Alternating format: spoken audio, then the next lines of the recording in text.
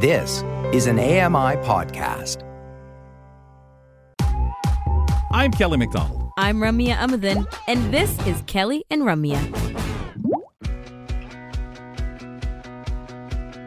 Live from the Accessible Media Studios, this is Kelly and Ramya. Entertainment, lifestyle, and great conversation. It's AMI's on-air community, and everyone's invited. Who knows what kind of 2 hours it's going to be, but we know it'll be an entertaining one. It's Kelly and Ramya on AMI Audio, AMI TV, and wherever you listen to your podcasts. I'm Ramya Amadin, one of the hosts. Kelly McDonald is the other host of the show, and we're here with you for the next 2 hours. Kelly, having a good day? Oh, excellent day. Mm-hmm. The rain finally stopped, at least for a couple of hours. Oh, okay. Not on my side. I have a wet dog next to me. But enough about the rain. No weather talk. I know, and definitely no wet dog smell talk. But no wet dog talk. There you go. Thank you. You cut it off at the point that I would. I know. I'm really good with this timing stuff. But I wanted to ask you about movies, podcasts, sports, TV shows. So basically anything that you are willing to give your attention to on screen, on audio. How much attention do you feel like you can give these days before itching to just pause it? Like, I can't make it through more than an hour and a half of a movie. If a movie's over an hour and 20 minutes long, I'm out. Yep. Definitely by the 55-minute mark, I'm like, oh, God. Yeah. I've been like that since I was a kid. I've always hated, and same with plays. As much as I'm a theater person, I'll walk out oftenly at plays and say, man, that darn one's a half hour longer than it needed to be. Especially if it's an opera. Since I'm such a sports fan, I love what we've done to speed up games, but there's no way I have the tolerance to watch any game and watch the commercials. I haven't watched commercials in 20 some odd years. Okay, but how about without the commercials? If you can skip through, because you PVR everything. Yeah, I would prefer to be able to fast forward through. Then I can watch more. Like I can watch maybe two games, but even that I can never really. It's hard to tolerate. 2 games, that's a lot. That's a lot. It's a lot. Sports is long, and a lot of it is the stupid commercial. And now they're smart because they put all sorts of commercials within the game. FanDuel, just like with the podcast, all the commercials. Dave Brown goes off about this on the morning show. But yeah, all the built-in podcast promos. You have a lot of time I find them at the beginning, and then sometimes you'll get. At least they put them together, so I can 30-second fast forward. 30-second fast forward. Yeah, but it's still annoying because it's the same ones over and over again, right? Anyways, and totally it catches you when you're away from the machine. I picked up a 3-hour pod. One episode of a 3-hour pod. I really, really wanted to hear this episode. And I am now 45 minutes in, 3 sittings in. Yeah, I couldn't do it. I can't. I like my 35, 40, or I'm skipping. Normal volume. Speed, because it's pod, right? It's a conversation. I can't speed it up. And I said that to you a couple of weeks ago, and you no, you could speed. Yeah, especially if they have music and sound. No, it's weird. It's definitely weird. It's weird. It's weird to like speed people up who are having real conversations in real life. Conversation. Yeah. Speaking of convos, let's see what's coming up on today's show.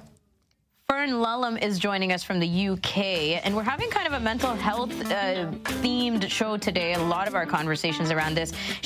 Fern, is going to talk about emotional triggers and how we can deal with them. Well, of course, we're going to sit down and think about food, but also think about what the top foods are for elevating your moods. Mary Mammoliti here later on with the details. Plus, we look forward to the weekly roundtable in hour 2 of the show. Kelly McDonald picks out all the topics that he wants to bring to the table, and Mike Feir and I are going to talk with him about those topics. The Canadian Pediatric Society. They've come out with something. They say free play is essential for children's mental, social, and physical development, and that risky play can be very helpful and good. The Pediatric Society's recommendations encourage kids to get away from their screens and get outside and play to help prevent and manage common health problems like obesity, anxiety, and behavioral issues. It defines risky play as thrilling and exciting free play that involves uncertain outcomes and the possibility of physical injury. Examples include riding a bike at high speed, climbing, sledding, play fighting, sliding, and running. Dawn Kelly, The Canadian Press.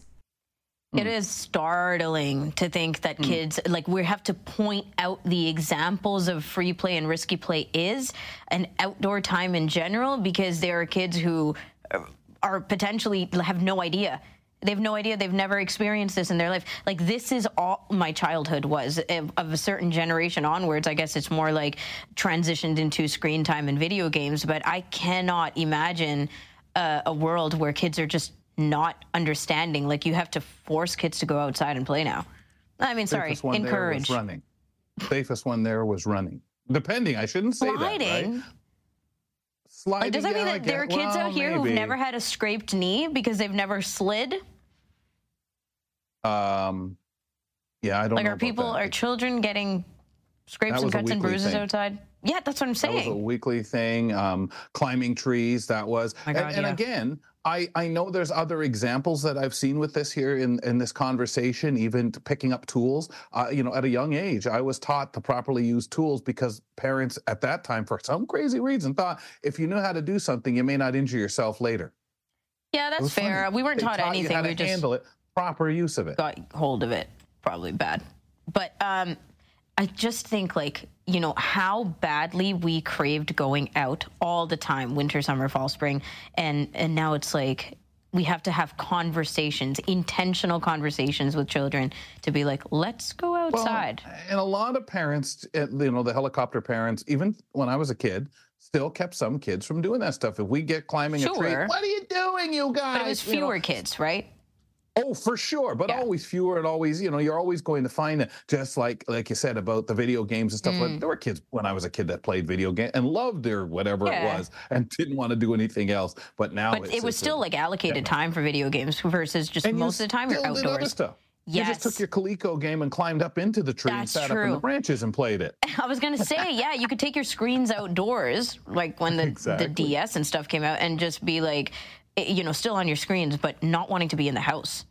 Yes. You still got your friends and you were kicked went out of the house. You were kicked out of the house. Get out. Yeah, exactly. Well, interesting. Thanks to the Canadian Pediatric Society for that. After the break, we're talking about the Calm app. It's pretty much a revisit with Michael Feir because the Calm app is always doing more things, better things, hopefully around accessibility as well. So we'll bring it back on our audio entertainment and tech chat with Mike Feir after the break on Kelly and Ramya. Don't miss a minute. Kelly and Ramya will be right back.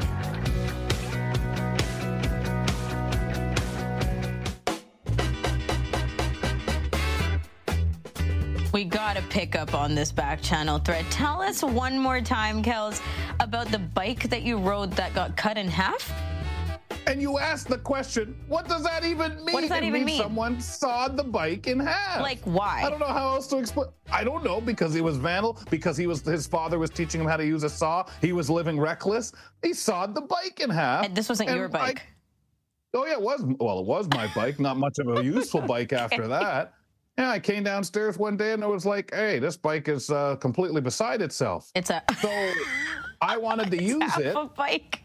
Okay. Yeah, so I wanted to use it still before we could find another one. Right. So I used it as a unicycle. Whoa. I just used the front part of it. Why did we clear our throat about that? Were we just taking other people's bikes?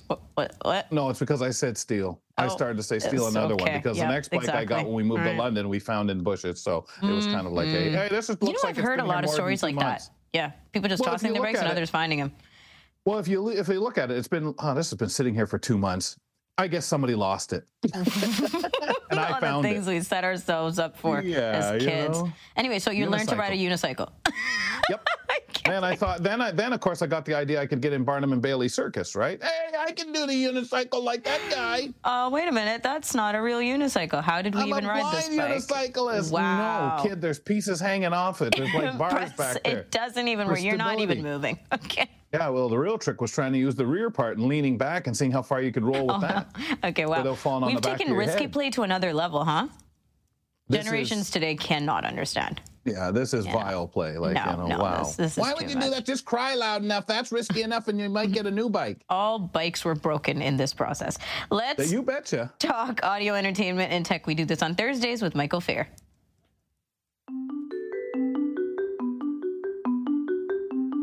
Audio entertainment and accessible technology are increasingly important in our lives. I'm Mike Feir, here to help you make the most out of your devices. We'll share tech tips and product reviews. Plus, I'll steer you towards the best accessible games, audio dramas, and podcasts. We'll talk about it all here on Kelly and Ramya. Mike, just quick follow-up question for you on this thread. Did you learn to ride a bike with training wheels or without? Without really. We did. I remember riding a trike at first at W. Ross. They had a little trike that I could ride around, and later, of course, learned on the tandem bike with my father, and we'd ride around on that. And he'd, of course, do the steering, and I would do most of the pedaling, as it turned out. Is that Mike? Is that Mike when you could borrow the tandems from CNIB? No, we had it ourselves. It was, oh, okay. No, it was our bike. Like we had it in our garage for years and years. Yep. Awesome, Mike. Well, after all the risky play and vile play, yes. We come home and we try to relax, at least as adults. So we're going to talk about the Calm app. Yeah, let's calm down, shall we? So the Calm app has been winning awards for a long time, long before the pandemic, and Apple praised it as one of the best apps of 2017. So it's been a while.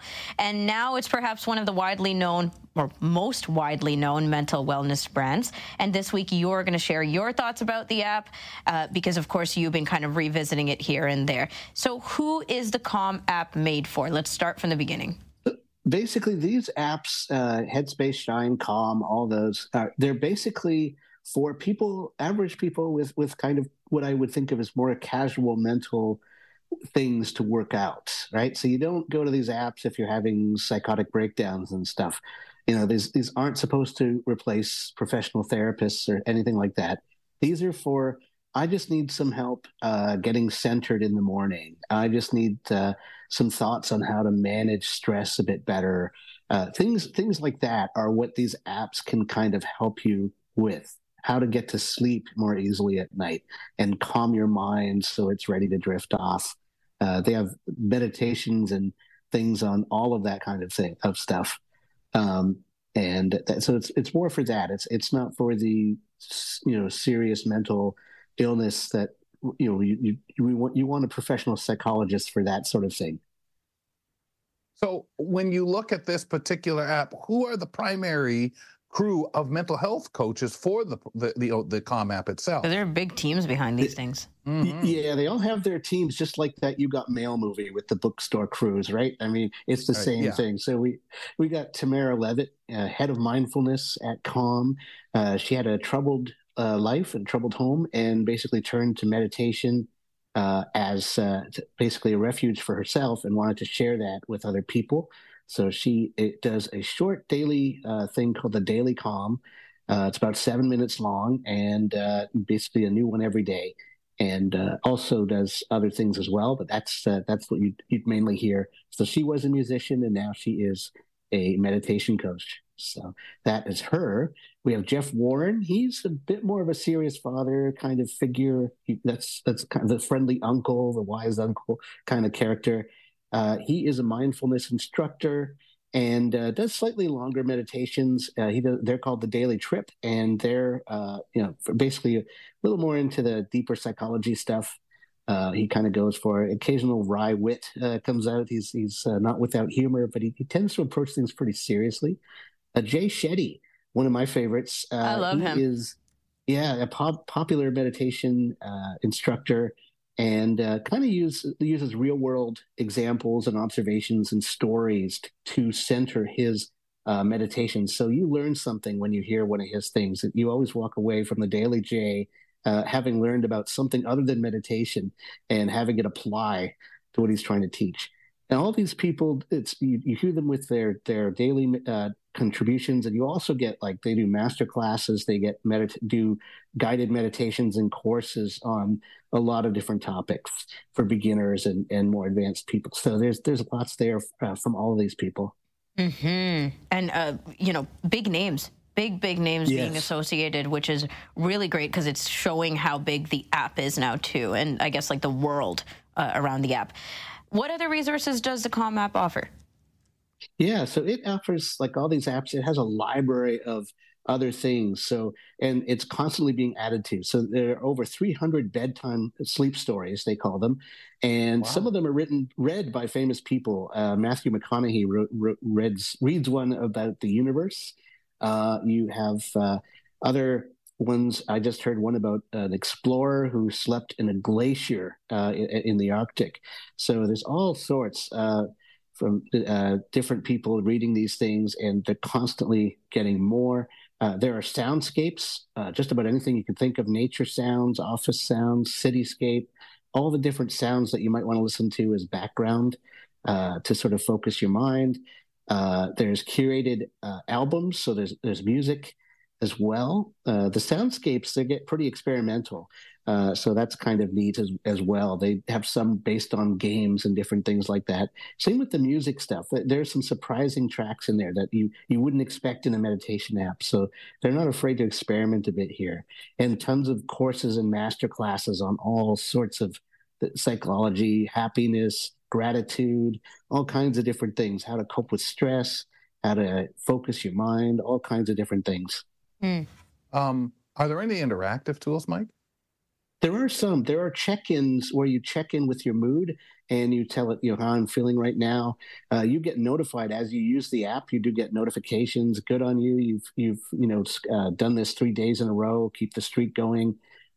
You have some kind of interesting little interactive tools where I did one where it was like a mysterious magical island, and you kind of go to these slides and you click through and they present you with the bits of description, or I presume there's images with these as well, but you sort of click through at your own pace and just think about what you're reading and seeing.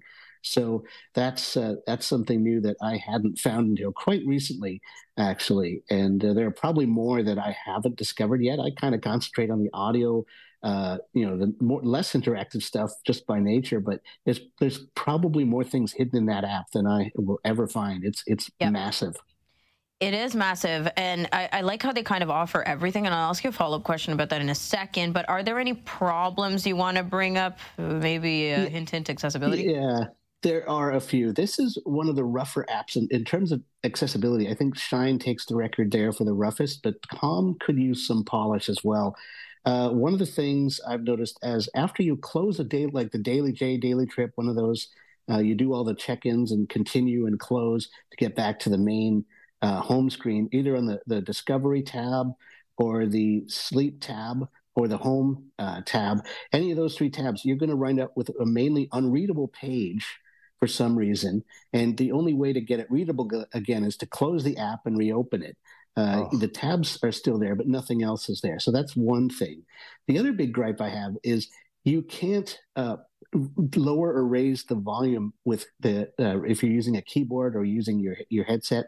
There's no way to independently control the volume of the soundscape versus the rest of what you're hearing. So with voiceover, that's a problem because you need to hear voiceover as well as the music or sound. And some of the soundscapes, they're not too bad, but some of them can be a little overpowering. The music is more prone to really presenting a problem there. So, and you can't pause it without going into the app, finding the pause button in the player that you have to expand first. And it's that kind of thing, right? So, the only solution, if you want something quick and dirty to sort of help with this, is to turn on audio ducking. And that's not perfect because it's going to cause your soundscape or whatever to drop every time your voiceover has to speak, but at least you won't miss something it says. So that's kind of where you're stuck there with that. But as long as you're just listening and not trying to do other things at once, then it's quite good. Yeah. I'm interested in what Rum started to ask about you getting into that. Just a little bit first, how can people subscribe to Calm Premium? Just why it's on our mind here. Yeah, so to subscribe, you can do two ways. You can go to the website at calm.com, and that is a U.S. company, so you will be presented with U.S. prices. You can use your credit card or PayPal and subscribe, and that might save you a bit of money because they don't have to pay Apple, essentially. I kind of like to do the Apple route, so I go in through the app and subscribe from in the app. And then you can manage everything from the Apple App Store in the My account, and then go into subscriptions and look through all the plans in the subscriptions. Into subscriptions, go to Calm, double tap on that, and there's a See All Plans. and look through all the options. They have sales, and I just snagged a $60 subscription for the year. Before it was $89. So you want to watch out for things like that. I usually provide pricing for stuff, but this time I didn't, because it can change, and you should look for that because you can really save some money there. Keep tabs. Yeah, exactly. Yeah. So Mike, what I wanted to ask you was, now we have Calm, like you said, Headspace, Shine, all these apps that are doing really well, and they have a presence, outside their apps, right? Just bringing in worlds of celebrities and influencers, and you get like bits and pieces all over social media and such as well. But then we have mental health happening as a conversation overall everywhere. There are podcasts out, there's content all over Audible and other original places where just people are bringing mental health in. Do you find one approach more or less useful than the other? Like, if I don't have Calm and I just go to all these other places, am I missing out on some particular way of interacting? And why is it worth it to buy Calm over that? Yeah, see, it depends. It all comes down to the people and their approaches to things, right? So each of these apps has their crew. That's part of what makes them special. Each of them will pull in different stars to read different stories and do different things. And that's all part of, they're all trying to say, I'm special, I can give you this, and no one else can. And so there is that constantly going on. But yeah, like there's so many approaches. Like if you have, I have the book of the Guide to Headspace from the founder of Headspace. You could get a book, you could get like the Zenitizer app, or just use the timer on the Nature Space app, something with soundscapes. There are ones in Apple Music. You could do a lot of this yourself, but these apps offer that everything in one app, and they package it nicely, and they make the approach easier for people. Right. So they offer that. Like you say, you can get that in a lot of different places. There are podcasts, there's Audible has loads of this stuff. So look around, find what fits your budget and what really works for you. I find these apps pretty useful. Headspace would still kind of be my favorite, but I'm going to stick with Calm for at least the next year and just see where I ultimately fall on that. You bought it, yeah.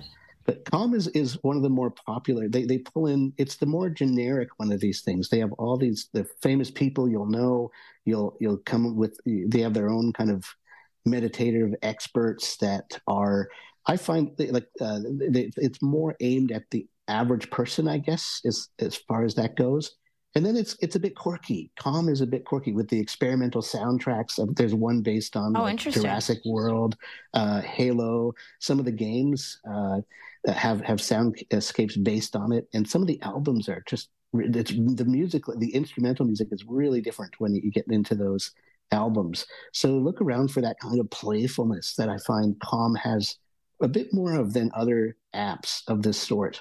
And it sounds like they're trying to pull everybody in from any direction, which is exactly what they're doing, right? They're able to do that so well. Awesome, Mike. Thank you for the review. Yeah? Yeah, and the pandemic really gave these apps, all of them have their hour to shine really during the pandemic. So it's done a lot for moving this into the mainstream rather than the fringes. When we needed it the most, too. So that makes a lot of sense. Appreciate you, and we'll talk to you next week. Absolutely. We'll see you then. Mike Feir joining us on Thursdays for audio entertainment and a little bit of tech. Today we reviewed the Calm app, which you can find in the Apple App Store or in the Google Play Store. After the break, Fern Lulham is joining us. We're talking about emotional triggers. She's going to tell us how we can respond differently than we already do if it's not working out for us. We'll be right back. It's Kelly and Ramya. Stick around and learn something new. Kelly and Ramya return with more in a moment.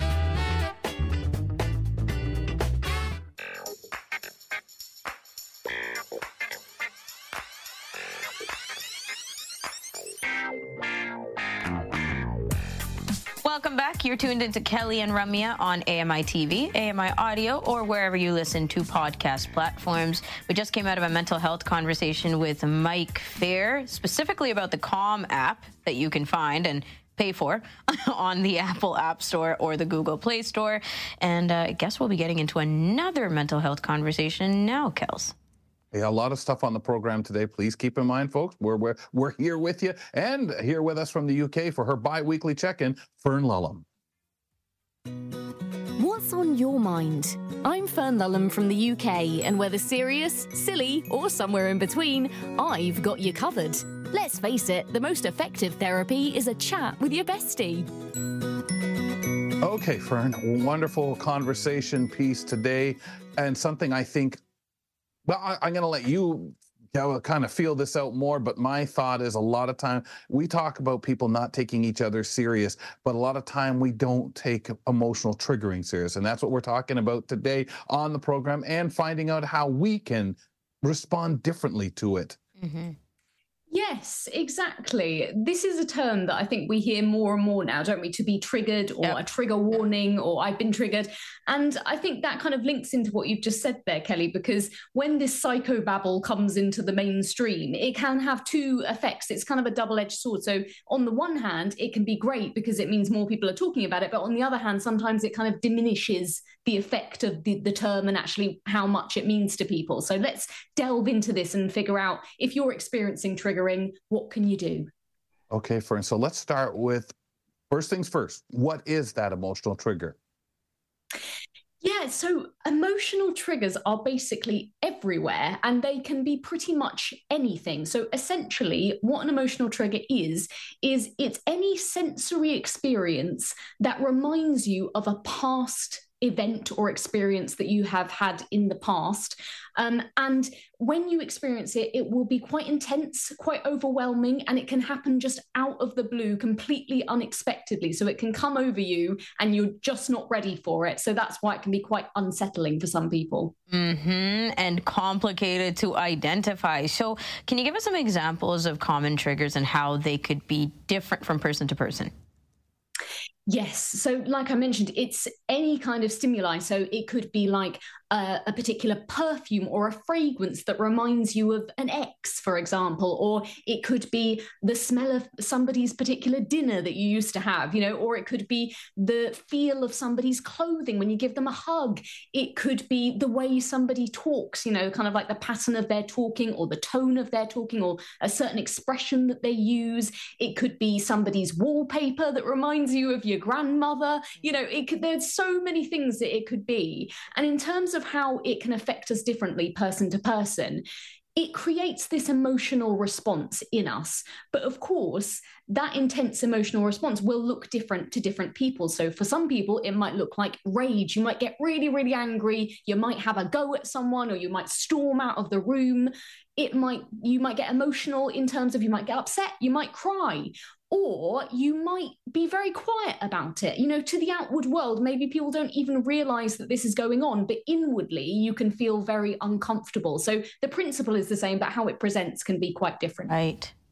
Yeah. So, obviously sitting here, I'm thinking of things that I may feel have some kind of reaction like that to me, or whether it's a scent or something as you're talking, Fern. So what's the psychology behind emotional triggering?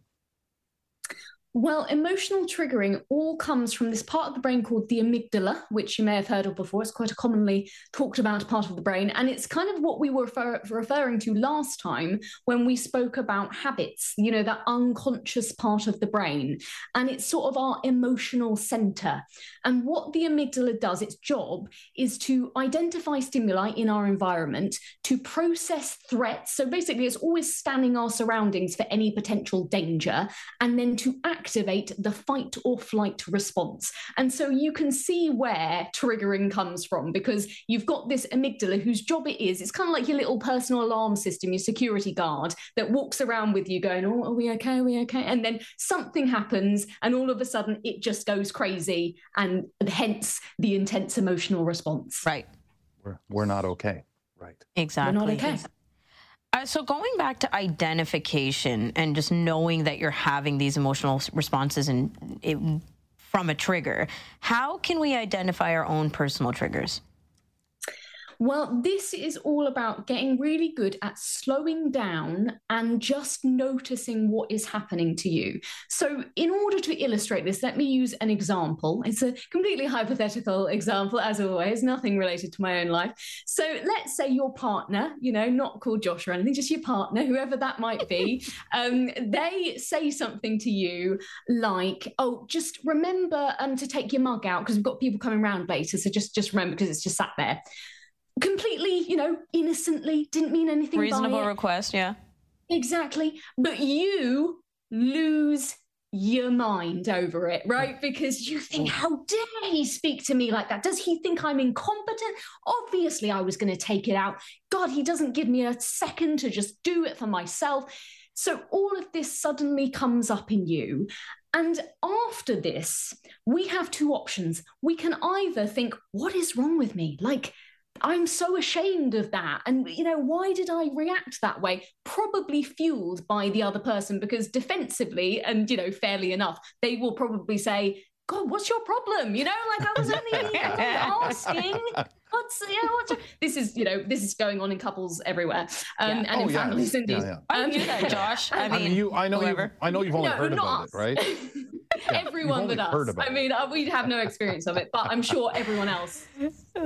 This is something that happens, and so we shame ourselves, and we get so lost in that shame that we forget to be curious. We forget to actually just take a step back and go, hang on a minute, that really was quite a big response that I had to that. What did that remind me of? Did that remind me of when I was little and my parents never trusted me, or, just events through my life that have made me feel less than, or made me feel insecure, like I need to, stand up for myself and justify myself all of the time?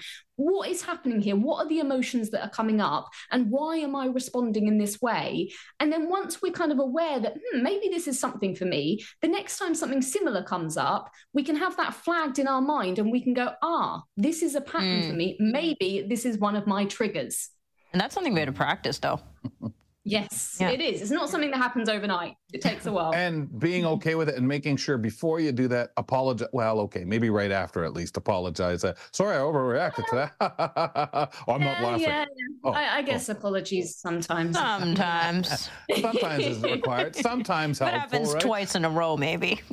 Yeah, over the course of time. Why don't you just let me worry about my mug, right? Okay. Are there specific techniques or strategies to manage emotional triggers, Fern? Yeah, the first one is, I'm quite proud of this one, by the way. Remember that what is happening to you is it's past pain that is making the present unpleasant, right? Easy way to remember it, because it's a nice little rhyme. Past pain, making the present unpleasant. Thank you. I came up with that all by myself. Mm-hmm. I'm so glad that you appreciate it, Romeo. Exactly. So that's how you can think about it. This is not what's happening now. And that kind of takes away the sting of the shame, because you're not like, why did I react like that? It's nothing to do with what's happening now. It's reminding you of something that was horrible that happened to you when you were much littler, probably, and didn't have the same resources that you have now as an adult to cope with it so well. So have compassion for yourself. And to kind of mitigate the fact that this is something from the past, ground yourself in the present. So take a deep breath, orientate yourself to your surroundings. So what does it smell like? What does it feel like where you are right now? And also, other techniques for grounding you can use is just go through one of your favorite nursery rhymes, or the lyrics to one of your favorite. See if you can remember all the lyrics to one of your favorite songs, because that's quite a challenge in itself. Get yourself back into that logical mind. And, out of that amygdala, fight or flight, get back into your logical mind where you've got to think about something, and you can say, I'm here now. It's okay. I don't need to respond like this. And again, just having that moment to slow down and to just be kind to yourself and be curious about what is this bringing up for me, and how can I respond differently, and can I maybe reshape the associations that I have with this thing so that I can diminish this trigger for future, so it doesn't produce such a big emotional response in me forever. And that's that muscle that I was referring to earlier, like muscle figuratively, right? But where we're practicing kind of taking ourselves out of the emotion, or when the emotion passes, to be like, whoa, where did that come from? By doing this, Fern, your suggestion, can we unlearn or reprogram the way that we respond to emotional triggers over time? Yes, we absolutely can. And like I say, it takes a while. This is not something that happens overnight. So you've got to be patient with it. But the more you practice, like you say, flex that muscle and just find ways to kind of have new experiences, have different experiences with that thing. You need to become aware of what meaning you're assigning to this thing, because quite often it's the meaning that we assign to something more than the thing itself. So what story does this carry with it? What weight does it hold up for you? And once you can become aware of that, you can start to change that. And sometimes it's useful to do that with support, maybe with a therapist or with a counselor, just to walk you through that. But over time, the more you do it, yes, it can certainly change. This is not something that you might be stuck with forever. Especially because we spent years doing it that way, like being triggered, just letting our emotional roller coasters ride through. Maybe the way that we grew up with our families, this is just like such a normal approach. And so we got to unlearn a lot of that, years and years of it. Yep. And it takes some time. Fern, can having a disability influence a person's emotional triggers? It can. I would say, as I always say, not potentially for everyone, but I think there are certain unique challenges that we have as disabled people, like barriers to accessibility, the frustrations that we deal with on a daily basis, societal misconceptions about things, so that when somebody comes to us, again, quite innocently and says, "Can I help you?" we go, "How dare you? How dare you ask me?" But I do not need, you're assuming that I am useless and can't, And so there are certain things that we just need to be aware of and go, okay, is this a situation where I need to fight or flight? Or is this person just being kind and they're trying to really do a nice thing? I do, in that same vein, want to ask, sorry, I know we're out of time, but really quickly, how do you recommend we approach and help someone who's experiencing an intense emotional trigger, especially if we can tell? Yes, do not shame them, validate them, support them by saying, I've experienced this before. Intense emotion is quite normal. Don't make someone feel bad or feel like they've got a problem because they're experiencing this. Just listen to them and help them explore what's going on here in a really non-judgmental way. Awesome, Fern. Anything in closing real quick that we need to remember when it comes to being triggered? Well, we need to remember that this is past pain that's making the present unpleasant. I think that's very important. And I think also to just say that asking for help in this situation is not a weakness. It can, in fact, be our greatest strength. So embrace that. And Fern, don't knock any mugs over, okay? Just in case, not that you would have the issue of leaving any behind. She can deal with it, all right? Just in case. She'll do it. You're triggering me. You don't want to have to do a cleanup, right? Or shall we say, you deal with your mug whenever you want to. Fern, take care. We'll talk to you in a couple of weeks. Have a great show. Fern Lulham joins us every other Thursday here on the program. Opposite What in the World? It's questionable whether we practice validation on the show or not. But anyways, we're going to not spend some time on that. Take a break. Just be careful you don't knock your coffee over there. Come back. It's empty just in case. And the dog's laying right there. Don't get him. Speaking of dogs, after the break, we're talking about how scientists are proving that dogs judge humans by their competence.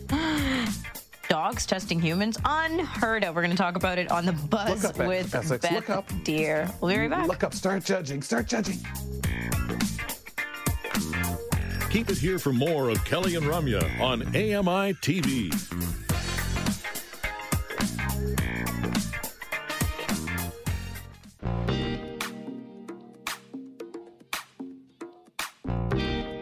Welcome back. It's Kelly and Ramya on AMI Audio, AMI TV, and wherever you listen to podcasts. We are uploading daily in full show format and in segment format, so feel free to check out your podcast feed at any given moment for a plethora of Kelly and Ramya content. Speaking of a plethora of Kelly and Ramya content, The Buzz. This we have 3 times a week on the show, Wednesdays, Thursdays, and Fridays. Bill Shackleton is our usual Buzz guy, but as he's not here for a spell, we have Beth Deer filling in, and Beth brings us all kinds of articles and interesting stories to the table. I think we sneak in a lot of animal content on The Buzz, Beth, so thank you so much.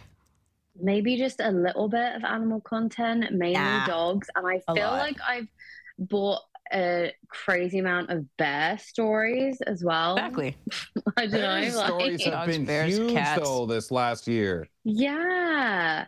I haven't really bought any cat stories yet, but I will. You I will. Yeah. I promise. Yeah, of course. Cats are common. Yeah, we love all animals on the show, so. Certainly you guys. You and I, yeah. Yeah, me and you love all animals. Kelly just jumps on the bandwagon. He's a bit choosy, but you know, hates them. Oh, I don't even he do said that. something Only so sentimental over one of these breaks today. He remembers the anniversary of when he met Glasgow for the first time. Oh my goodness, when would that have even been? I don't know, December 2019. Yeah. Was it? Wow. Yeah, he remembered. So He's like, was it? But like, didn't he just say that he like? Yeah, when he's not going to admit these things on air. He's going to completely pretend like he has no idea what we're talking about. So, where do you want to start? His actual real name is Essex, anyway. That's not true. I actually don't hate that though. That could be kind of cute. Carry on. Okay, so I am sat here right now with Popo, who is, in my opinion, the judgiest dog in the world. And scientists have, in fact, proved that dogs judge humans on their competence. Which I don't even need to know more. I just totally agree. And Beth, when you were a teenager, you could see fully. Can you not just still imagine that dog just kind of giving the judging look when you're trying to do something? And is that all you're pouring out? Is that what you think? That's the thing. Honestly, come on, pick that up. Before I even read this article, you guys, I was like, I feel like, in my opinion, majority of guide dog users will already know, even like dogs as pets. I feel like everyone who owns a dog knows they are judgmental. But guide dog users in particular, Patronus, if a person tried to pet him when he was working, he would give them like this stink eye look of like, what are you doing? Can you not read? Because he had a huge sign on him that like obviously said, don't pet me. Yeah. And also like, if they had already asked and I'd said no and they did it anyway, he would like look at me like I can't believe this human. Do you understand like what's happening right now? Scoff at this person. Look, I know what I'm doing. Clearly you don't. Yep, no, totally. Exactly. You have no respect for me. So researchers at Kyoto University in Japan tested a number of pet dogs in a special experiment.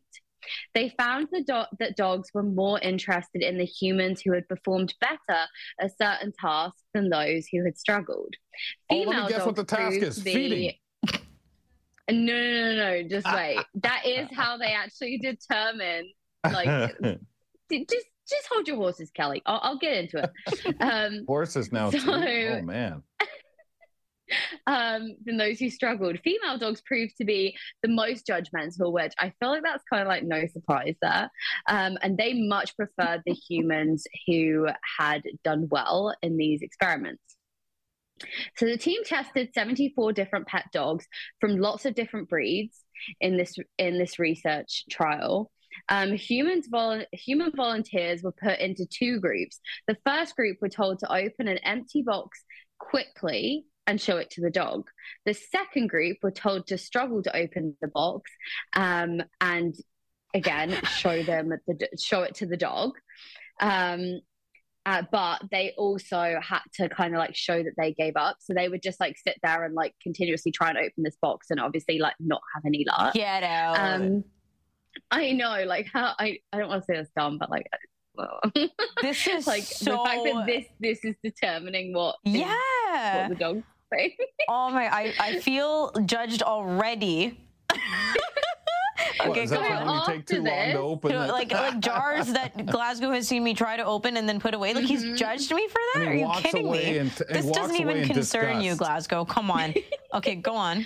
Oh, it's my food. So after this, the dogs were shown the same two sets of people who both held treats. The dogs then chose which human to get the treats from. Overall, the dogs chose treats from the humans who had shown the ability to open the box quickly. Stop! That makes sense. Obviously, this judgment based on how another animal acts is something that is seen in other animals like dolphins, ravens, and chimpanzees, which are all animals that live socially. What do we all think about this? So is it kind of like the pack leader thing? Like if my dog is supposed to, this is so old school. But if you're supposed to take care of me, but you can't even open that box, how am I going to trust that you are able to? Like, it just shows they're closer to human beings because, man, we're all interested in the person that delivers our food to the table quickest. Is that what it's really about? But Kelly, like that's where like they did. they gave them like the fair shot in terms of like everyone got their treats at the same time. They were all stood in a line, and the dogs got to decide who they wanted to go to. And they were like, "No, I know I'm Beth's not gonna open that quicker than Rummy. Yeah, you so can't I'm even lining up open over that here. Cool. jar of Like you pickles. fumble like a fool trying to open it. Like, what the heck is this? I have noticed in our house, Patronus, again, because he is just more human than dog. Like, they breed the retriever out of a lot of guide dogs in terms of their, like, instincts. So, like, I will throw a ball for Jake, our other dog, who is all dog, and Patronus will stand next to me, and he'll stare at me and stare at the ball and stare at Jake and lay down. Like, he is just like, that was so dumb. Why did you do that? Now someone has to go and get that. And look at Jake. Like, he's an idiot. He actually But he knows. That's it. He knows, Jake. Get to work, man. I'm taking a nap over here. It's really interesting. I mean, Glasgow judges you for everything, like, literally everything. No kidding. I think he thinks I talk too much. Too, right? He is so vocal about his judgments too. Like, there are a lot of signs of exasperation. When you're talking too much, does he howl? Like, kind of. Sometimes I'll talk and I'll move to a different room and he hasn't followed me, and then I'll be like, Glasgow, I was talking to you, and then he'll follow me in, but then he'll sigh and then melt down into the rug like, yeah, I'm here. Yes, I know you were. But I also think, like, compared to me and my mom, there's a lot of difference in behavior in the way that he'll kind of take advantage of one person over the other.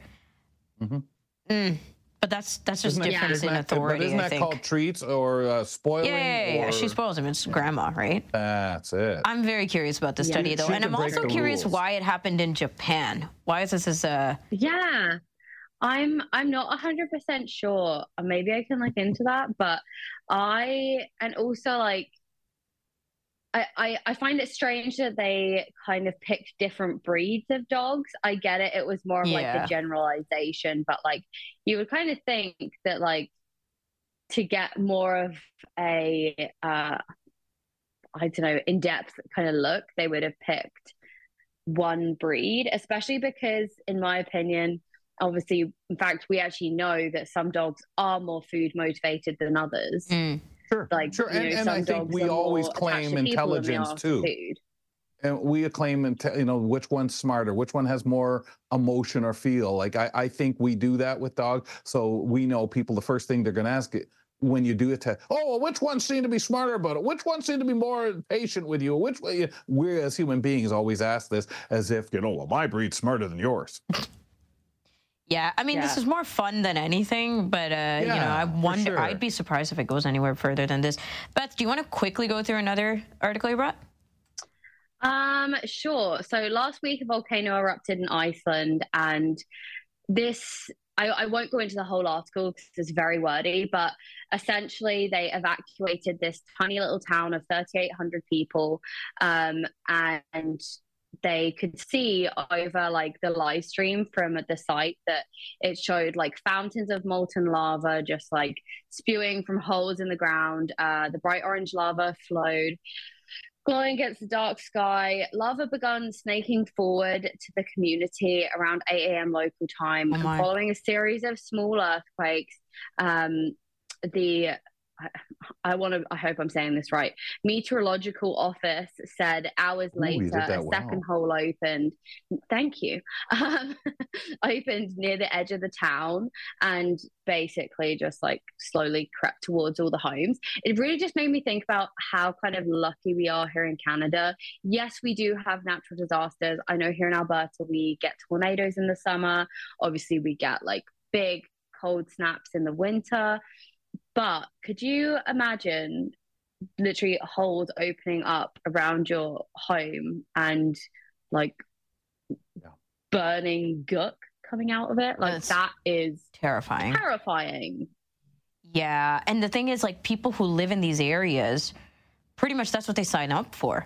Right. And that's what I think about more often than anything, not just like me thinking, can you imagine going through this natural disaster all the time? But or like, surprisingly, but also that people who sign up to live in places with hurricanes, with volcanoes, with tremors and earthquakes and things like that, like you're you're signing up for this at any given moment, and that's just the way it is. Like, that's your environment. That to me is like, wow. It's terrifying. Like, I actually know a lady that had a house in Florida, and they had renovated it. It was beautiful, and it got hit by 2 hurricanes, like so close together that they had an outdoor pool, and they didn't drain the pool beforehand, but they lived right on like the ocean. So the pressure from the water coming from like all sides pushed the pool out of the ground. And their newly renovated home was destroyed. So they're now literally like rebuilding it from the ground up, and they're making it so that the bottom part is just a garage, and if it happens again, it happens again. It's not going to be a big deal. But the kind of resilience, so stressful. The kind of resilience you need to be able to deal with these kinds of things over and over again, potentially. Absolutely. Beth, appreciate it. We'll chat with you tomorrow. Sounds good. All right. Beth Deer on the buzz, Wednesdays, Thursdays, Fridays, filling in for Bill Shackleton. We're starting hour 2 after the break. We have our weekly roundtable with Mike Feir. He's going to be back to talk about some of the subjects that Kelly's picked out. Also, we're talking about, talking to someone from the Ontario Science Centre, because they've got an Our Climate Quest exhibit that is supposed to help us reduce climate waste. But after the break, we got Mary Mammoliti joining us to talk about top foods for elevating our mood. We'll be back. Keep it here for more of Kelly and Ramya on AMI TV.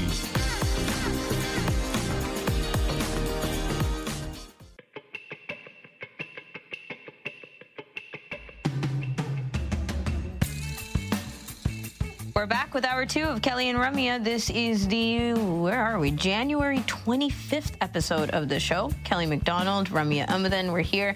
And it's a proper, regular, very reliable Thursday lineup of the show, Kels. So over to you. Kind of gives you that feeling and gets you warmed up for our Friday, where we set you right up for the weekend. And why do I say that? Well, on Thursdays, we get cooking with Mary Mammoliti of Cooking Confession.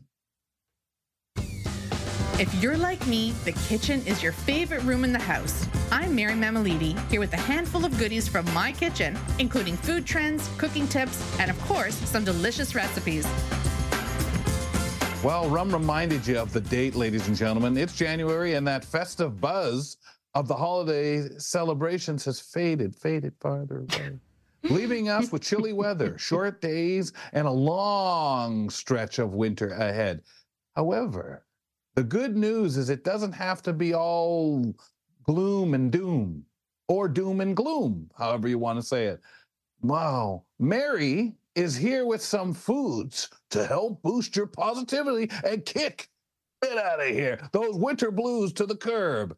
Mare, what are those top foods to eat known for their mood elevating boost? I mean, I tell you, if you weren't smiling, you're smiling after that intro. I mean, that was fantastic. Yeah, bravo. Thank you for that. Right? You're welcome. Thank you. Now you know the exchange, because these guys are sitting on the edge of, what do I need to eat now? Help me, please. Absolutely. So eating foods that are high in vitamins B, C, and D, and the ones that are rich in magnesium, iron, folate, omega-3 fatty acids, those are key. So let's start with mood-boosting vitamin D, my favorite. I love this one. So in the winter months, with limited exposure to sunlight, I mean, it's likely that we might not be meeting our daily recommended dose of vitamin D.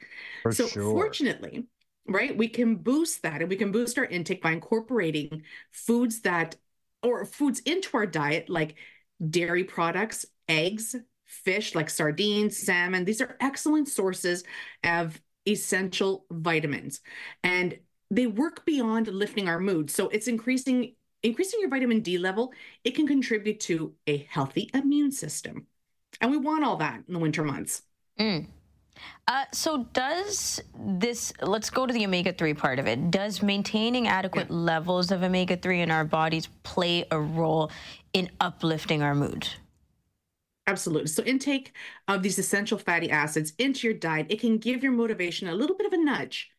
Omega-3 rich sources, they include oily fish like salmon, like I mentioned, mackerel, sardines, there's the sardines again, so herring, trout, and then we've got nuts like walnuts, flax seeds, pumpkin seeds, soy, flaxseed oil. Flaxseed oil is fun because you can simply just drizzle a little bit of this over steamed vegetables or add it to your salad dressing. Another great source of omega-3s. Sorry, back to flaxseed oil quickly. Does it have a very distinctive taste? I've never had it. Oh, it has a bit of a taste, but no, it can melt into your foods. Not really. Okay. That's what I find. Right. Yeah. It's very light. So it works well. You can just drizzle onto something. I mean, I'm not saying a whole bunch of it, but a little bit. But you can add it to dressings and things like that without necessarily throwing the whole thing off. Absolutely. Okay. Yeah. Yeah. I wouldn't use it in substitute for your olive oil or for whatever you're using as the base, but add it to it. Okay. What else? And another great source of I was going to go back to vitamin D, my favorite. Omega-3s we're talking about is dark green leafy vegetables. So like spinach, kale, other vegetables, maybe like broccoli, cabbage, some Swiss chard. What if you don't eat fish, right? I got you. Chia seeds, flax seeds. These are the best plant source of omega-3s. And they could be sprinkled over your oats, rolled oats in the morning. So good. Soups, salads. I mean, also eating, and this one I found really interesting, also eating a serving of mushrooms is the equivalent to taking a daily vitamin D supplement. Oh, right? Wow. So yeah, a serving size of mushrooms, they can vary. So, but typically standard serving is about 1 cup of, I'd say, raw mushrooms and maybe half a cup of cooked mushrooms. Then I want to explain how these fatty acids work. And it's by increasing the brain's production of serotonin and dopamine. These are the neurotransmitters that are directly linked to our mood. So without getting too technical here, I do want to mention, so let me preface this by eating a cup of broccoli. It's not going to magically boost our mood into the happiest that we've ever been, right? So nothing is magic, but however, all these vitamin-rich foods and what you're feeding your body are simply recommendations to help us along the way. And it does help because you're feeding all this good food. Yeah. It's kind of like a leveler. It's like, I mean, obviously you take it regularly, you're going to get the boost, whether it's the D, whether it's the omega. Yeah. You're going to bring yourself up so that you're not crashing on these at any given time, which again, as well, is going to take its time for you to kind of recover from it. So not only are fresh fruits a great snack and deliciously fresh, but can fruits serve, I guess, as that tasty way to, and I don't want to sound like I'm saying eat an apple and away you go. Yeah, I mean, I want to mention that. Uplift you a little bit. Yeah, it does, because these specific vitamins, they do help in boosting those moods. Like we mentioned. Not just the sugar.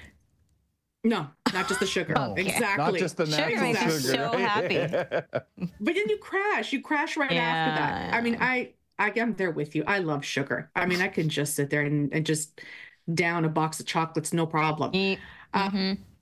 Right? But in this one, I want to talk about citrus fruits.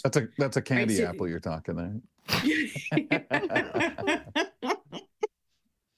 So when I'm talking about fresh fruits, think you get a personal dose of liquid sunshine with them. At least that's how I feel when I'm eating these fresh fruits. So oranges, grapefruits, lemons, limes, they're loaded with vitamin C. It's a great way to combat fatigue, and we can beat those blues, right, with a little bit of vitamin C.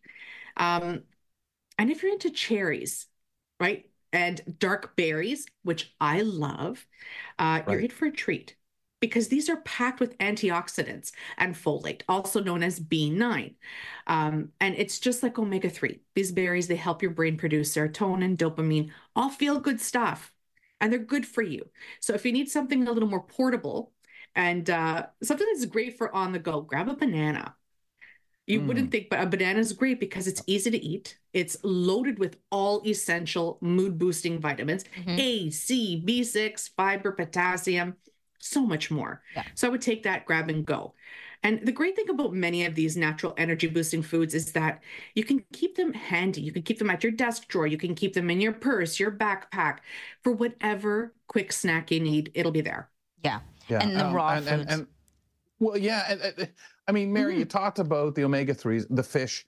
then we're talking about citrus. And I remember all those commercials that made Florida look so good, the sunshine. And that was kind of the way to push citrus at that point. But it is interesting because, and I don't know if you two, how you feel, but I feel when you're, and we talked about this mainly in the summertime, as soon as you start eating these things in the summer, there's almost a cleansing of your palate right through your body. You feel something go that maybe you stop and say, is that just the sugar? But it's more of a purity, a cleansing. And I used to think, oh, that's in your head.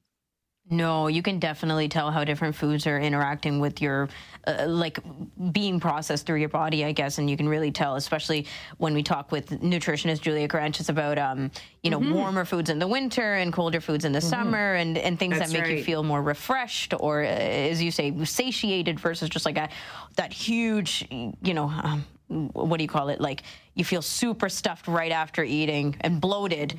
Right. Instead of dopey, tired, slowed down, sluggish. You feel an energy, but a cleansing. A satiate, And Mary, too, just wanted to add to the end of the fruits conversation that, you know, all these raw fruits, vegetables, nuts, legumes that we can have, maybe not legumes, but the rest of it that we can have help you process the supplements that you might be taking along with this stuff, right? Like your multivitamins and everything else. Yeah.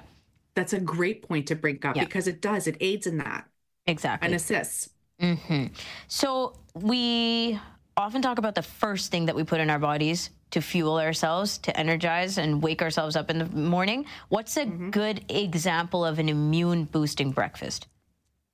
Oh gosh, beginning your day with a bowl of oatmeal is a fantastic way to stabilize mood, right? So rolled oats, it releases energy slowly and steadily into your bloodstream. So it's avoiding that quick energy spike, like we just mentioned. Sugary cereals, right? We love our sugar, but the problem is when you do have the sugary cereals or the white toast, I'm not saying don't ever have them. No, have them at the end of the day. That's fine. Yeah, like, right? Because then those things, they're followed by a crashing dip, right? And then it can leave you feeling tired and grumpy, and no one wants to be grumpy, or no one wants to be around anyone that's grumpy. At least I don't think so. Right? So give your bowl of oats. Right. Give that bowl of oats an even more mood boosting property or antioxidants with berries, a handful of nuts or seeds. It's the perfect way to start the day. Awesome. Okay. Well, Mary, we have a recipe, but I don't want you to run through it because you'll just be running too fast. Dish with Mary airs tonight at 9 p.m. Talk to us a little bit about the episode. Dish with Mary tonight. In this week's episode, I'm back in Montreal, and we are exploring the vibrant world of Vietnamese cuisine. And we're chatting with Marilyn Tran, who owns several restaurants within the city, which we'll visit this evening. And you'll get to know a lot more about Marilyn, her restaurants, her family, how this all came about. And then we're making pho, and she shares her unique spin on this traditional dish. It's just a lot of fun. And I learned so much. Because it's one type of cuisine that I hadn't cooked much before.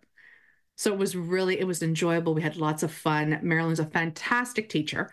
And I got to meet her mom, which will be a lot of fun. You'll get to meet them all this evening. Love it. Tonight on AMI TV, of course. Did you go to Schwartz's Delicatessen? I didn't have a chance to get there, but I'm planning on going back. Because that is on my list to get to.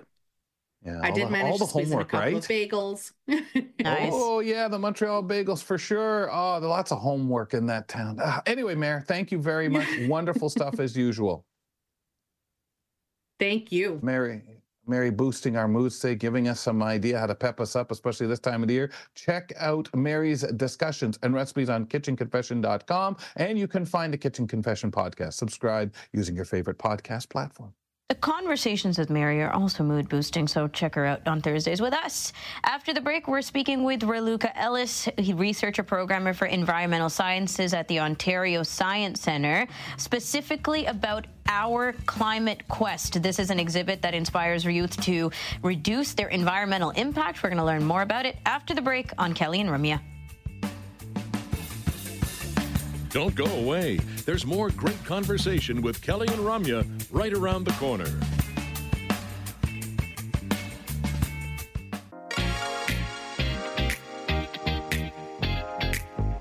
Welcome back. Thanks Thanks for sticking around. It's Kelly and Ramya on AMI TV, AMI Audio, and podcasts. We're getting into a monthly Science Center check-in. Feels like forever. Every time I bring this intro in, I was like, has it only been a month since we last checked in on a science center or a museum or some kind of exhibit for education around the country? But yes, in this month, we're going to the Ontario Science Center, talking a little bit about the environment and what we can learn there. Raluca Ellis is the researcher programmer for environmental sciences at the Ontario Science Center. And we're talking specifically about the Our Climate Quest exhibit. This is an exhibit that encourages youth to reduce their greenhouse gas emissions, aka environmental impact. So, Raluca, it's nice to have you on the show. Thank you for having me. It's so great to be here. Welcome. And before we get into the exhibit itself, can you tell us a bit about yourself, your passions for working at the Ontario Science Center, and maybe particularly about this exhibit and your interest there? Sure. Well, I have a PhD in environmental chemistry, and I've always been a bit of an outdoor science nerd. I love talking to people of all ages about our climate and our environment, and I'm really excited to talk about Our Climate Quest, which is an exhibition that was produced by our friends at Science North, but designed by our amazing exhibit designers at the Ontario Science Center. Nice. And how long have you worked at the OSC? I've been here for about 6 years. Okay, cool. That's amazing. And we're going to benefit because of that interest, as you put it, the nerdiness for the outside, because there is so much to take away.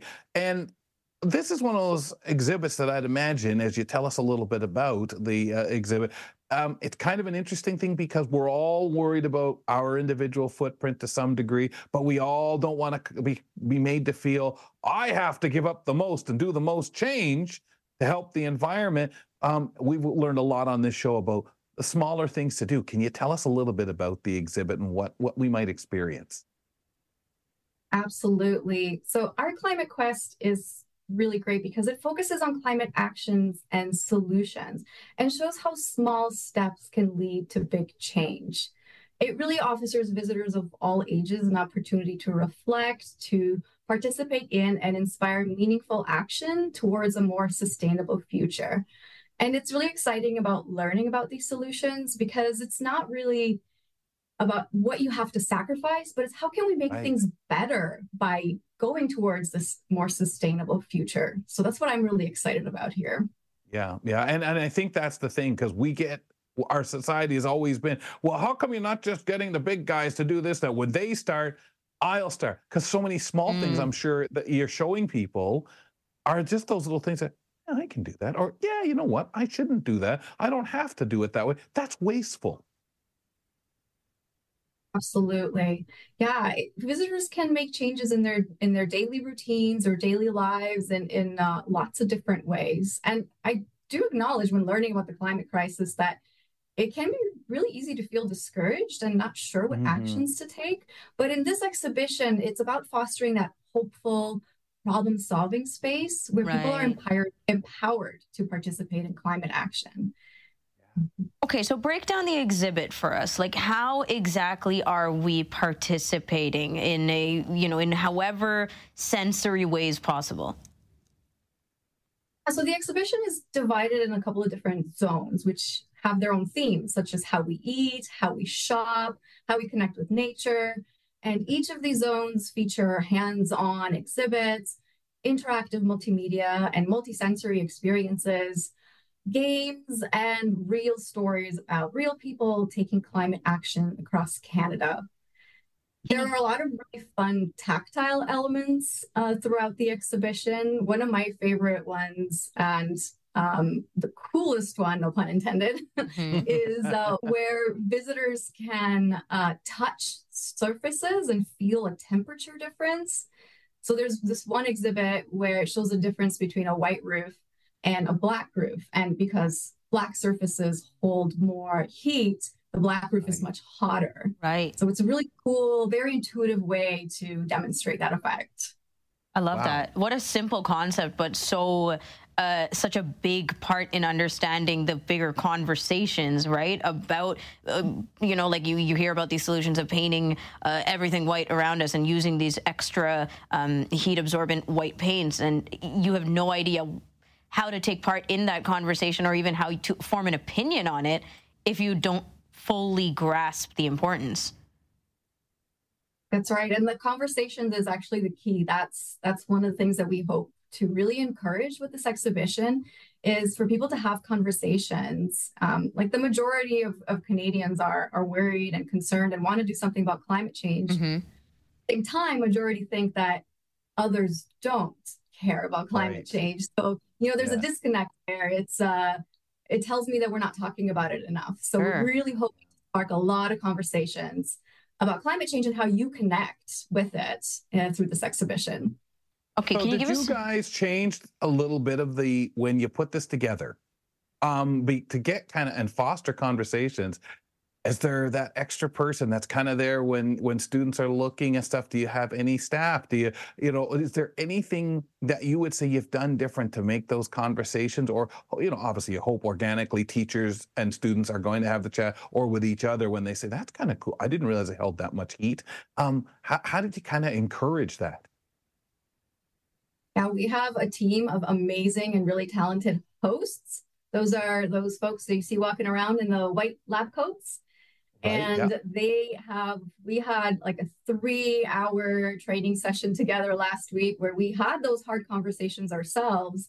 And we talked about how we can inspire our visitors. So if you're at the Science Center, definitely look for them, ask your questions. And this is what it's about. It's about talking, and it's about asking questions, and about sparking curiosity. Mm-hmm. Yeah. To find out those things that when you look at the exhibit, when you go through it, these visitors can use things to make the difference at school or at home, right? Those little things. Mm-hmm. Yeah. Can you give us more, maybe one more example of a sensory experience around this exhibit?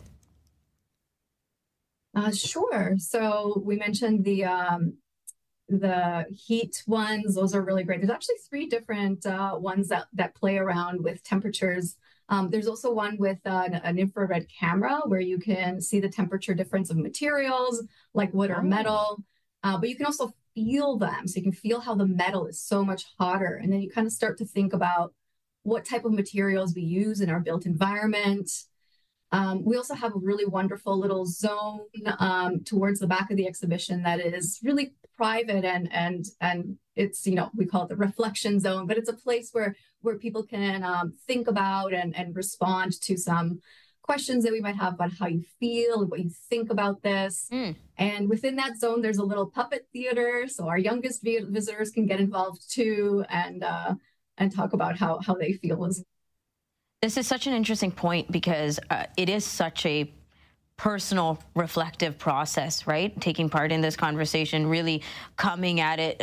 Honestly, like some of us, I think, are going to struggle with our own defensiveness around this conversation altogether, this topic of climate change and how much we do or don't do in our daily lives already. So, you might resist parts of this. So having that, like what made you put that part into the exhibit where you're kind of exploring your own thoughts and processes around this?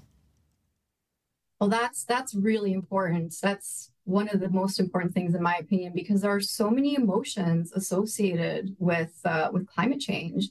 There's fear, there's anger, there's despair, there's positive emotions too. Don't get me wrong. There's curiosity, there's inspiration, there is hope, but there's a lot of emotions around this topic. And the first step in learning how to manage your emotions is to acknowledge them. So we want to acknowledge that there's a lot of emotions around this, and express those emotions in an open way. And then we can move together towards solutions. Right. Yeah, because there's a lot of, that's not really true. People are pushing this agenda. This isn't as extreme. There's a lot of those things that young people are hearing, and it really makes not just young people, adults, older adults, our heads spin. And taking that time for people to be able to think about this, or this being isolated by you guys, putting this exhibit together, saying, what are we fighting? We're fighting people who sometimes have mentality of the world's still flat, so this stuff really isn't happening. Yeah. Don't listen to them. It's a spectrum. Yeah. It's and people in their own viewpoint and trying to push their, I don't want to just say agenda. Some people are saying these things based on their own fear or their, I don't know what to do, so it's easier to put my head in the sand. And they spread that.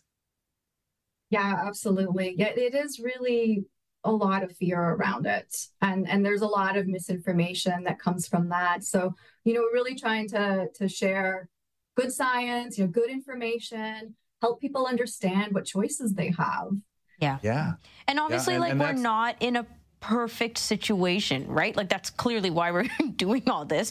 But, there's that, as you mentioned off the top of the conversation, where we're trying to fight hopelessness, right? Like, that's the concept we're really trying to take out and put something else back in, because there's so much of this doom and gloom of like, we have nowhere we can go, we have nothing we can do in our own lives, in our daily lives. Somebody else has got to take the responsibility because we just can't make that impact. And I think that's what we're trying to change.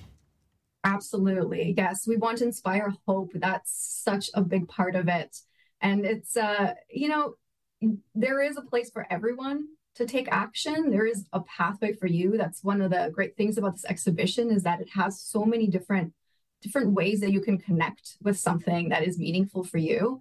And small steps and small actions do matter, because then you start to steamroll into more. So, you got to start somewhere, and nothing's ever perfect. So we can't be perfect at climate action. Nobody is, but we need, we don't need a couple of people to do things perfectly. We need millions of people to do many things, at the best they can. And to show that we are taking part in these things. When you put it together, who did you guys envision the most? I mean, I know a lot of the visitors are young people, but we know the conversation, and just as stymied, just as confused are people, whether they're in their 30s or 50s, the rest of us out there saying the thing, or what can I do? Nothing. And that same confusion. Who'd you guys think of in mind? Well, the great thing about the Ontario Science Centre is that it welcomes people of all ages, and we see families with children, but, families can mean anywhere from a parent with their toddler or a grandparent with their grandchildren. So it really spans across all age spectrums. And it's that family piece, those family conversations that are really important. Yes. And there's some people that they're not really sure how to start the conversation with their kids or with their families. And this also gives them an opportunity to do that. Yeah. It sure does. Wow. It's very exciting. I love the Ontario Science Centre for that. Like, it's just such a welcoming space. There's so much to do and so much unconscious learning, right? Like, you're not necessarily having to go in and say, okay, I'm ready for this, but there's just stuff that happens, and then you walk away with this information going, wow, you absorb. Yeah, you absorb. Exactly. You absorb it. You feel by experience. Yeah, because the tiniest things can click something in your brain that you never really expected it to, right? And it's just everywhere. You're just immersing yourself in that kind of philosophy when you walk in, and everyone's super cool. Tell us where we can go for more information, to find out more about the exhibit, to just keep in touch with the OSC. Absolutely. Please go to our website, ontariosciencecentre.ca, and lots of information there about our exhibition. Cool. We also have some complimentary IMAX films that will be coming up soon, including Ancient Caves, which is about a cave diver that looks at climate from the past. Oh, nice. And A Beautiful Planet, which is a wonderful, wonderful IMAX film from the International Space Station, and features astronauts who have such a unique view of the Earth when they see it from space. This beautiful, small, tiny planet. They really come back with a huge transformative care for the planet. Yeah. Talk about zooming out to take part in the concept. Raluca, thank you so much for your time. Really appreciate that you brought this to the table for us. And how long is the exhibit running, by the way? It will be open from now until April 9th. Okay, awesome. Lots of time. Good luck. Absolutely. Thank you so much. Hope to see you. Thank you. We were speaking with Raluca Ellis, researcher programmer for environmental sciences at the Ontario Science Centre, talking about the exhibit that you can check out from now till April 9th. It's all environment, everything, and we look forward to hearing people's feedback. After the break, we got the weekly roundtable with weekly contributor Mike Feir, who was just here earlier on Thursdays. What a coinky-dink. Kelly McDonald picked some topics for us. We're going to find out more about it after the break on Kelly and Ramya. It's fun, insightful, and inclusive. Kelly and Ramya return in a minute.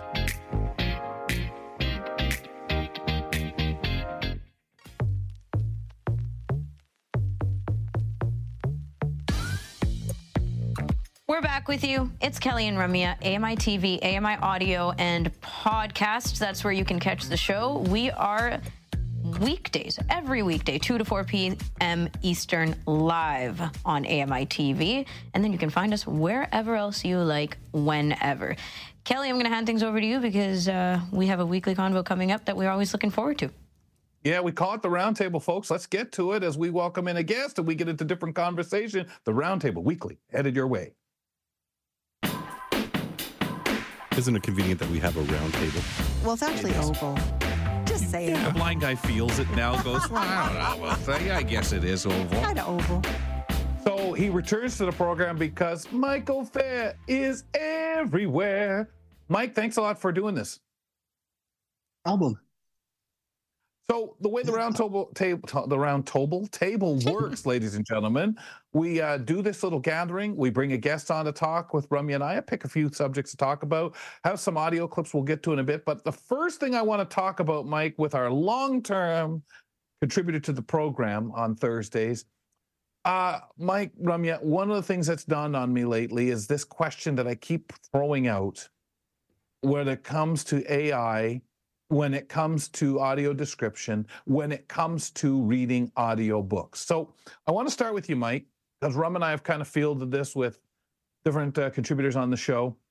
If you had the ability to know that the books that you're selecting are run through a process that gives you almost, as far as you're concerned, makes you hesitate to judge, and I have found this with certain AI and audio description that's been out there, small sample sizes when it comes to audio description, because you get shorter sentences, brief descriptions, whatever it might be, not like sitting down to listen to a book for 5, 10, 15 hours of a voice that has been synthetically manufactured, whether it's based on a real voice, comes from a real voice, a sample, and is able to sound so close to human.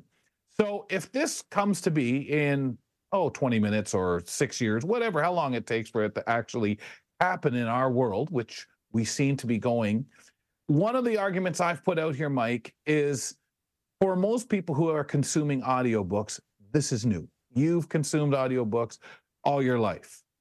Most people listening to them these days have, let's say 10 years. I know some will say, no, I'm not listening to that. But really selling them, buying them, going out and purposely going to Barnes & Noble and whatever out there and getting a hold is more recent. Signing up for Audible. If people had the choice of one of those synthetic voices I just described that we could have in 20 minutes or 6 years, well, how long it takes for it to actually occur, reading a book to you, where do you stand on the fact that we know companies will, hey man, that's a lot cheaper. I buy a program, I run this off, I create more books. If Mike Feir is told, Michael, instead of the 1,000 books you currently have available to you through said whatever place you're getting them from, you have access now to 100,000, and in 2 months it'll be 400,000, and in 8 months, 800,000. What do you say about this, Mike, in the way of looking to the future? And if this possibility is there, I know there's a lot that argue, well, the human voice can never be replaced. See, yeah, now, I guess for me, I went through a lot of my life unable to read a lot of the books I wanted to read because they weren't in accessible format, unless you wanted to pay extra or go the illegal route and hope that someone else had scanned them. Illegal route? Absolutely. Yep. There was a time when that was basically your only chance of getting a book while other people were actually still talking about it. Of course. Versus years later. So, I've made a point of buying every book that I once owned illegally and destroying the illegal copies. I did that over about 7 years when the Kindle app became accessible. And, it's the same kind of argument. I get, a million plus books now available to me at the same price as anyone else. And, that I don't care if it doesn't work perfectly with Braille. At this point, it's, can I read the book and do I have the exact book that everyone else has? Right. Mm-hmm. And I guess, so for me, I would tend to go, if the voice was good enough and I could get it cheaper for a lot of books, that would be fine for me. Now, where there are some books that I really like having the human element in, some of the books, especially by famous, like if the author is or reading sometimes, it, like, kind of thing. Yeah. Or just a really good narrator that you've just come to just trust. I think there'd always be a place for that. But, if it's a choice between, you can have a human narrated, fraction of the total, or you can have the total with AI, I would tend to say, give us the AI, give us that narration, and offer us the choice. Like, the market will pay for, if you really want a book narrated by a human who's, being compensated for this process, surely that would still exist, right? It would just probably maybe be scaled down, but surely it would still be there. We have some fabulous narrators out there who have done, Jefferson Mays did a wonderful job of The Expanse. That's an amazing sci-fi series. And I appreciate having it by Jefferson. I paid, despite the fact I have it on Kindle, and I could easily just read it, perfectly in Braille, or just have one of the voiceover voices read it. I really appreciate having Jefferson read that series enough to buy all the books over again on Audible. So, Michael, when you make that point, because we all are going to say there's no getting around said reader reading the feel of that book. Some books, I don't care. I'm reading this book. I'm just trying to get into a series or whatever. I don't have any of that. We may be more comfortable. And when I talk about audio quality, audio belief and reading, I'm certainly looking further than what we hear with voiceover or Jaws or something, not to pick on narrator Jaws, anything like that. But they're what they're doing for a purpose versus the enjoyment, the pleasure of listening to an audiobook. I'm in this fantasy world that in 2, 3, 4 years, this will be a reality, the quality. However, Ramya, as Mike pointed out, the level of, hey, I really think, and I don't know how long this would last once synthetic came in or this ability. I mean, sure, you could pay so-and-so reader to utilize their voice, but would the AI capture some of those nuances Mike's talking? Yeah, exactly. And the thing is, my perspective on this is really just about how realistic these situations are. I don't necessarily spiral on like, oh my gosh, we're doomed because, these people, the actual humans who love to narrate, who have full livelihoods based on audiobook narration and voice work are going to be obsolete. Whatever it might be, right? Yes. And yes, there is going to come a day, and we're very close to it, and that's why we're fighting about it right now, like, debating, and communities are going hard with the vocalizing of how they feel about this stuff, is because we're so close. And that's the reality. The AI, the machine learning, the quality, right? Because we're always talking about, compromised quality, but the quality, like, just go to 11 Labs and put your voice in and hear the way that this thing speaks back your voice and tell me it doesn't sound like you. Tell me it's not doing a good job. It's there already. Like, we're really hearing how well AI and machine learning and audio and production is doing with this stuff. So we're there. You know what I mean? And I think that the part that is complicated, I guess, is the moral compass side. Like, is it fair that we're doing this? Is it fair that all these people are going to now not have a job anymore because AI has taken over their job? And that's the frustrating part, right? That's the human side of it. But unfortunately, that means we have to shut everything down. Like, we have to shut AI as it is. We have to shut the progress of technology as it is. And that's just not happening. Like, we're literally having exponential leaps every day. And we're not talking a large number of people. It's sort of like when, and it's everywhere, right? Like, who does cartoons. Exactly. And it's the same people. There's unfortunately not enough people, not enough banded together people, union protection or anything like that, that would ever keep something like this from happening. Because this is just so a microcosm. Sad. This is specifically like the audiobook chat, the voice work chat. That's just a tiny little sliver of the conversation. But the thing is, AI is doing way more, way bigger things in this context. And us saying like, hold up, guys, but how about the jobs for audiobook narrators? They're like, okay, but how about everything else? You know? Well, you stop and wonder who notices the audio narrators, Mike. I mean, we have the awards, but who really notices in that whole grand scheme of things of people going out and purchasing to say, who's your favorite narrator? Huh? Yeah. You mean who's our favorite narrator and how is their voice synthetically being manufactured now?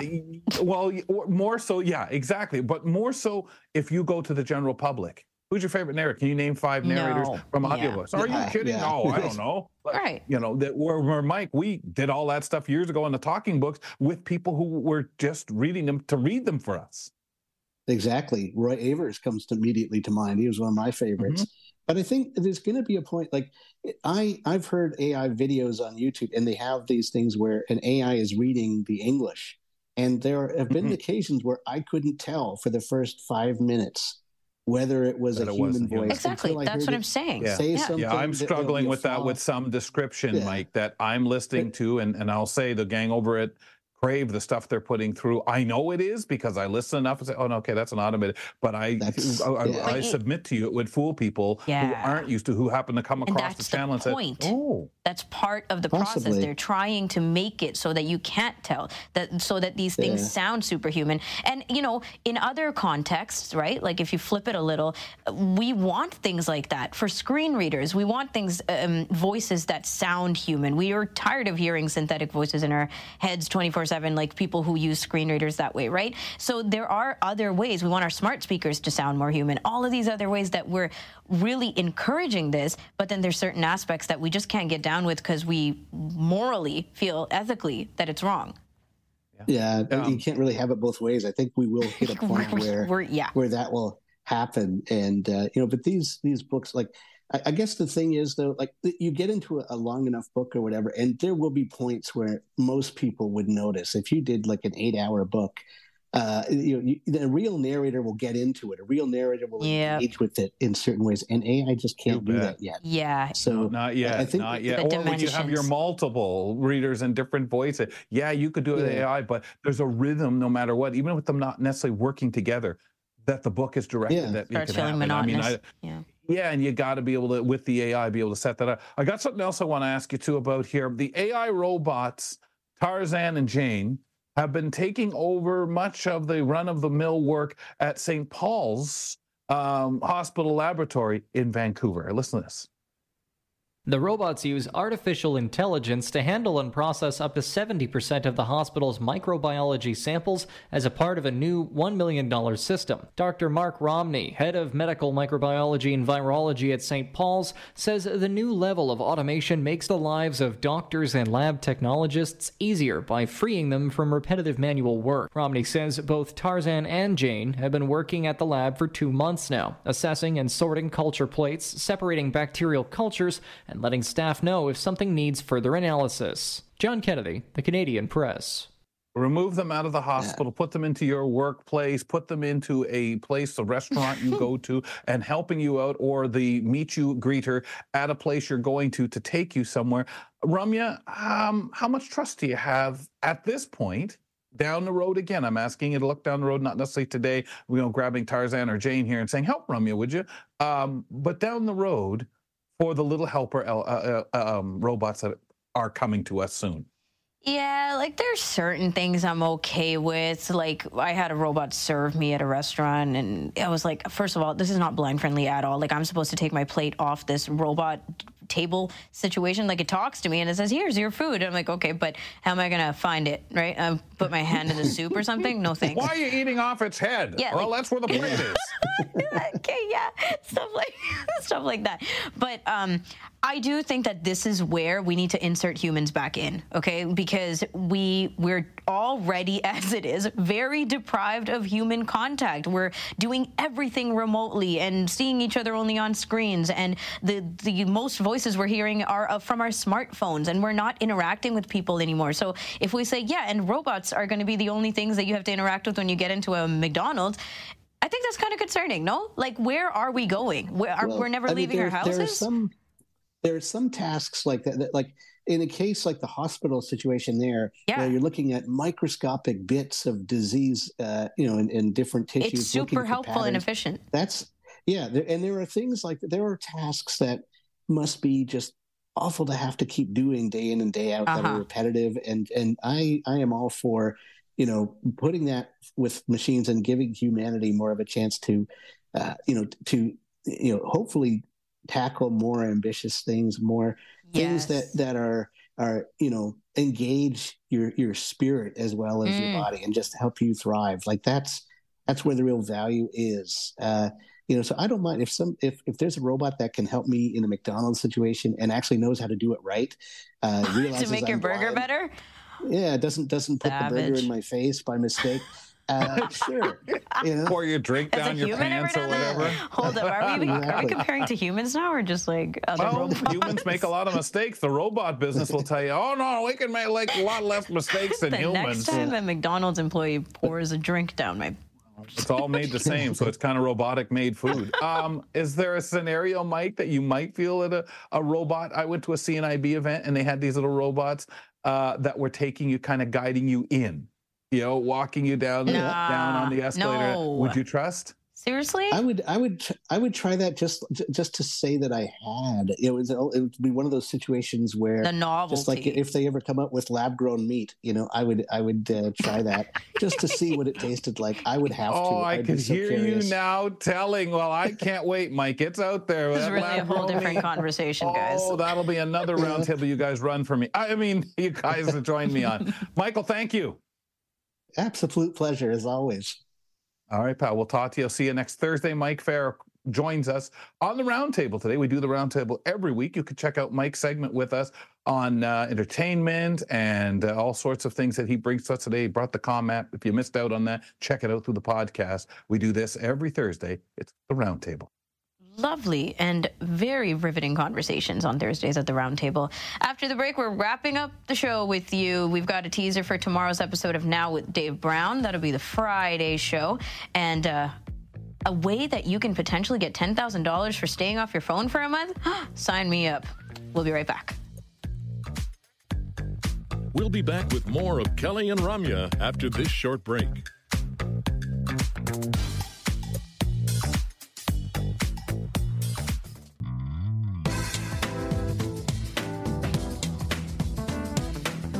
Wow, a whole 2 hours of Kelly and Ramya, and you sat through it with us because, of course, we've got entertainment and lots of informative conversations for you, especially today around a lot of mental health stuff and a little bit of AI to cap it off on the roundtable.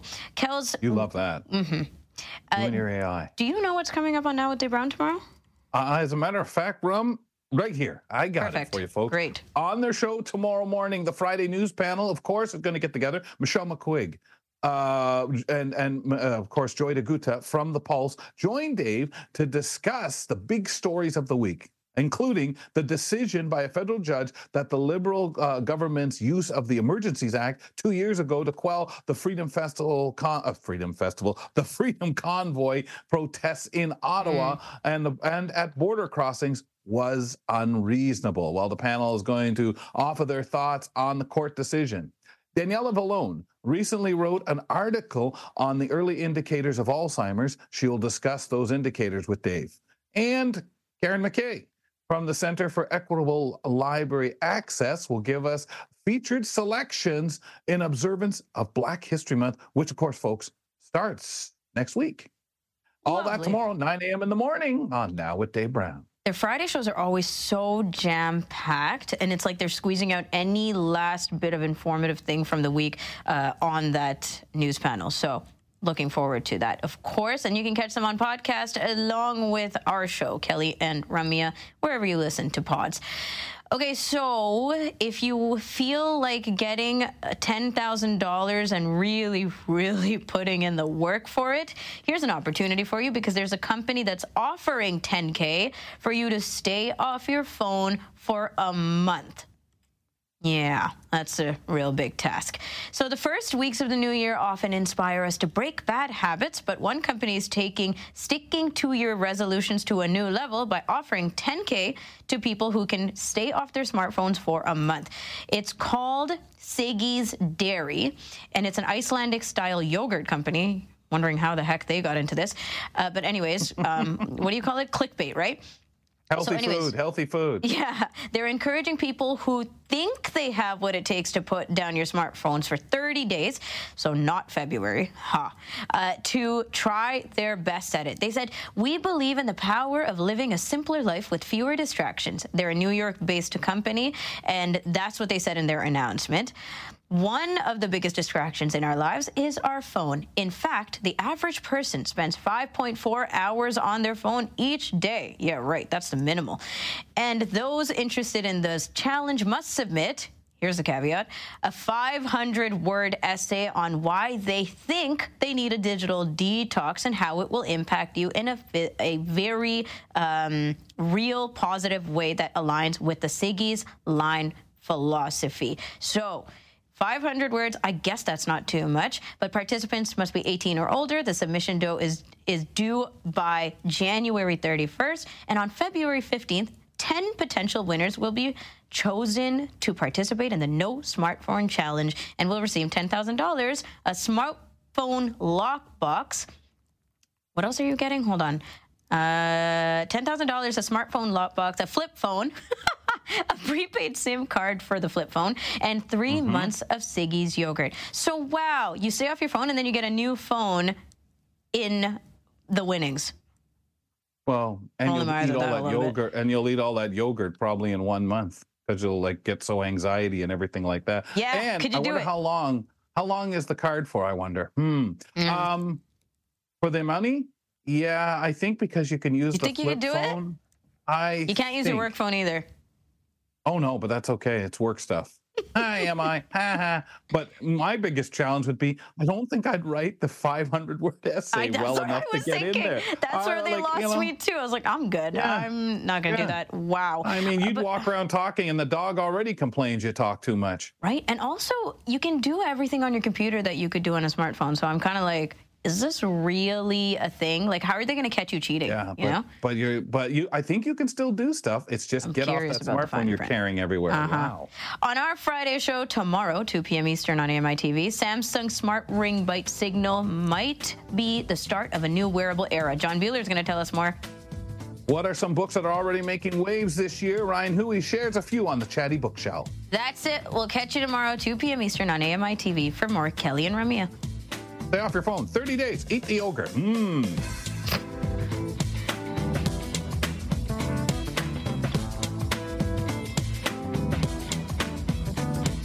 Hey guys, it's Jeff here, and I just wanted to touch on the conversation that was had in segment 1 about attention span. And I think that's a great question. I feel like everybody's attention span has shrunk immensely ever since technology has really taken a grasp over society.